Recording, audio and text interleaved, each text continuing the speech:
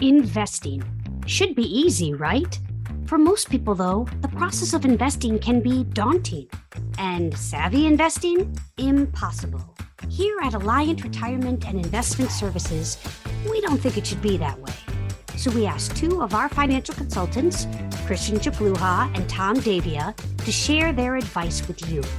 They're here to walk us through the fundamentals of investing so we can make informed and better decisions with our money and what we need to do to prepare for the road ahead. Welcome, everyone, to episode 14 of our Invest Savvy podcast here at Alliant Retirement and Investment Services. I'm your host, Christian Chapluha, and we are joined today by our special guest, Rob Kuharek of Russell Investments. He is the investment strategist for tax-managed solutions at Russell.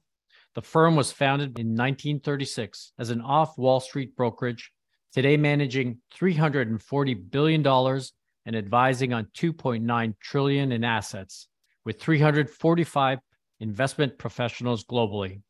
They have a 20-year track record of tax-managed investing. Taxable investing focuses on increasing tax efficiency for non-retirement accounts, essentially minimizing taxes. Those funds often come from earnings, savings, or maybe the sale of real estate. We're going to be discussing the reasons we should consider a distinct investment strategy inside our taxable accounts, various approaches, and a set of principles at Russell. Also, what to watch out for in the coming years with any possible changes in tax code.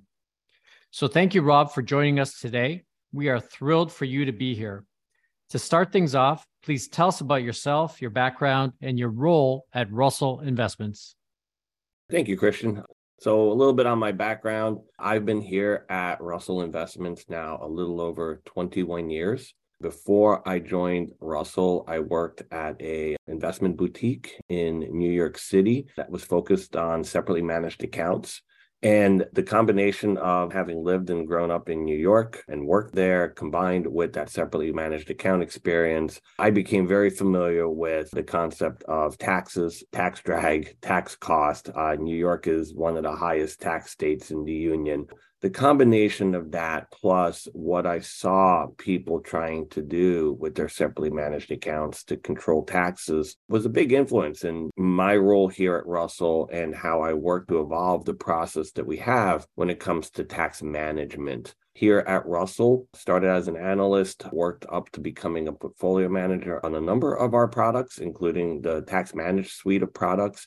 And then more recently have evolved into a role where I'm the director and strategist as it relates to our tax managed solutions, where I can bring that message out to the public, to the advisor network, to help everybody understand, here's why this is important. Here's that cost that taxes have. Here's how much it might impair your savings, your retirement plans, etc. And here's what you can do to help solve for that problem, correct it, and lower that tax drag, keeping more money in your pocket. That's a broad set of experience, very valuable for our discussion today. So tell us in general, why should investors be concerned with taxable or non-retirement account investing? I mean, when it comes to the taxable side, right, non-retirement account, in the industry, we call it non-qualified. It is very different, in my opinion, compared to a qualified solution like an IRA or 401k, where taxes don't come into play. When you introduce taxes, it's introducing another cost, another parameter on the investment process. We've seen in many years, such as the last few, you could be in a position where, 2% or more of your portfolio, your return, basically goes out the back door to what I call the IRS, right? In essence, a tax fee or a government fee on a portfolio. People need to be aware of that because more and more assets, especially as we move up the age scale, the experience scale, more and more of our assets start becoming non-qualified assets that we have in our taxable accounts. And as that grows, as that cost comes into play, it creates a multitude of potential issues as people move into retirement that needs to be managed. And like I said earlier, it's something that not a lot of people pay that much attention to. They don't like taxes, but a lot of times they don't know what causes it, what they can do about it. And the way they invest in their minds oftentimes is different than the way they think about taxes. What we are trying to do is help bridge that gap and help people have a better overall outcome solution set when it comes to managing for that tax situation in their non-qualified, their taxable accounts. I sat down with the client just yesterday, a couple, and this topic was a major concern. This idea of how can we save on taxes? Please describe for our listeners this concept of tax alpha inside of portfolios. What is that? That's a buzzword in the industry. We hear that often. What is that exactly? Yeah, and it's great that you had that conversation with a client because that's the first step, right? Realizing that you have a problem and then asking for help. Tax alpha is the term that we use in describing what can be done in these non-qualified, these taxable accounts when you actually go and start correcting for that problem. Tax alpha is basically a way of saying the return that you gain by keeping more of that tax money in your portfolio. I said earlier that 2% or in some cases more of someone's return might be going out the back door because of taxes. If you start adding that back in, and if you get all of that back, right? Let's say someone has that 2% cost, you get all of that back, that's 2% in tax alpha. A lot of times that phrase alpha, people use to describe how much they might be doing better versus call it a benchmark. So if somebody has a large cap portfolio, they're comparing it to the S&P 500, they do 1% better than the S&P 500. They say they have 1% alpha. Well, if you compare yourself to what a full tax cost type investment proposition looks like, and you cut down your tax bill, you now have saved 2%. That's 2% tax alpha. A lot of times that tax alpha, how much you save on the tax side, could be more than what you're actually trying to get when you're building your portfolio and you're trying to get a return to beat a benchmark. So that tax alpha concept, A, is important because that's a good way to think about that savings that you're getting from the tax side. And B, it could outstrip what you're actually trying to achieve with your investment solution compared to a benchmark or a bogey that you've targeted. Well, I think 1 or 2% increased return after tax is actually a tremendous amount. We tell clients success in investing is a game of inches. It's just like baseball. A little bit makes a huge difference. Is there a difference between tax management and tax sensitive? Please explain that for us. Oh, absolutely. There is a lot of phrases and buzzwords that are used in the industry as it relates to taxes. Tax sensitive, tax aware, tax advantaged, tax efficient. They're all in line with that phrase, tax sensitive. Tax managed is different. So all of those other ones are what I call marketing phrases. There's no action required for those to be used. Tax managed implies an action. And if one is to be tax managed, A, you're stating that you're taking an action. B, in the investment world, you need to actually put it into your prospectus, that massive legal document that people get once a year. Most people now get it electronically. It used to come in the mail, almost 500 pages of legal wording. That document, though, is the guiding document for any mutual fund solution. It's basically the contract that's laid out between the investor/shareholder and the firm creating the solution that they're investing in. If you're tax managed, you have to put that in your prospectus. You have to say, this is what I'm doing. And that's an important differentiator because what that means is this product, this solution that's being created for an investor is very specific to managing their non-qualified, their taxable assets in that manner. It also means that it's probably not as suitable for your qualified accounts, your IRAs. And that's the differentiator. Before, when I was talking about the difference between qualified and non-qualified account, meaning a taxable and non-taxable account, there's different parameters. By going and saying tax managed, it's saying, I am building something for your non-qualified, your taxable account. And by doing that, I'm basically saying it's not as suitable for your IRA. Use it here, not there.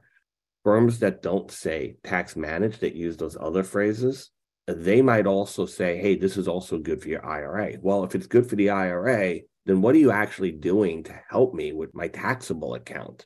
The answer oftentimes is, well, maybe we're trading a little less or whatnot, but they're actually not doing tax management activity, which is a very important differentiator. Yes, a very subtle difference, very important. Capital gains, they impact those mutual funds often. Can you help us understand what's a capital gain inside of our investment accounts and what's the average capital gain distribution rate historically? Capital gains get created when you've made money on an investment. That's generally the way people think about it is, well, that's a good thing. I've invested in ABC, bought it at 100, and now I sold it at 150. I made a 50% gain. You have a capital gain. That's a good way to go and think about how capital gains are created. Now, once you have that capital gain, meaning you've actually owned and then sold that security, so now you've realized that capital gain, what's next?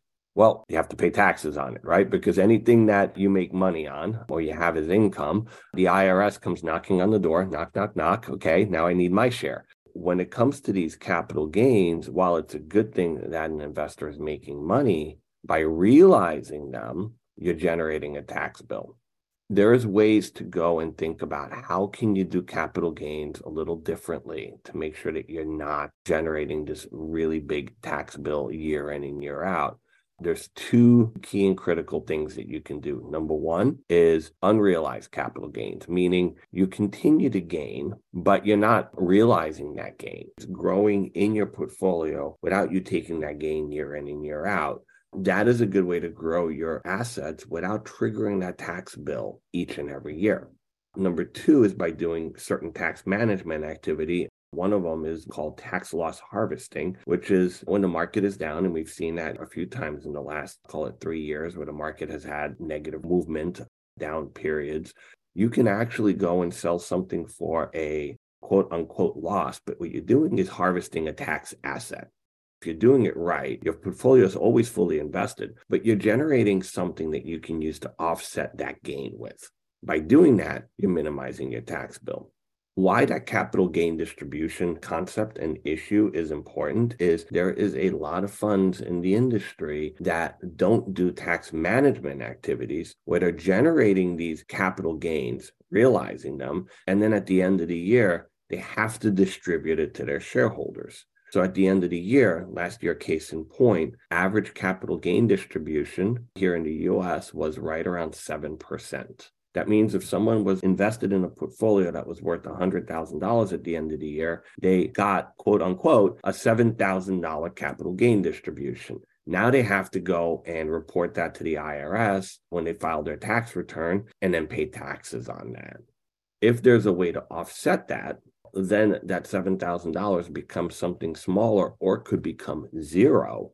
And a zero capital gain distribution, in my opinion, is a great thing because it means that you owe zero taxes on a zero distribution. And I am all about how can I go and help my clients and investors lower their tax bill and keep more of that money in their pocket.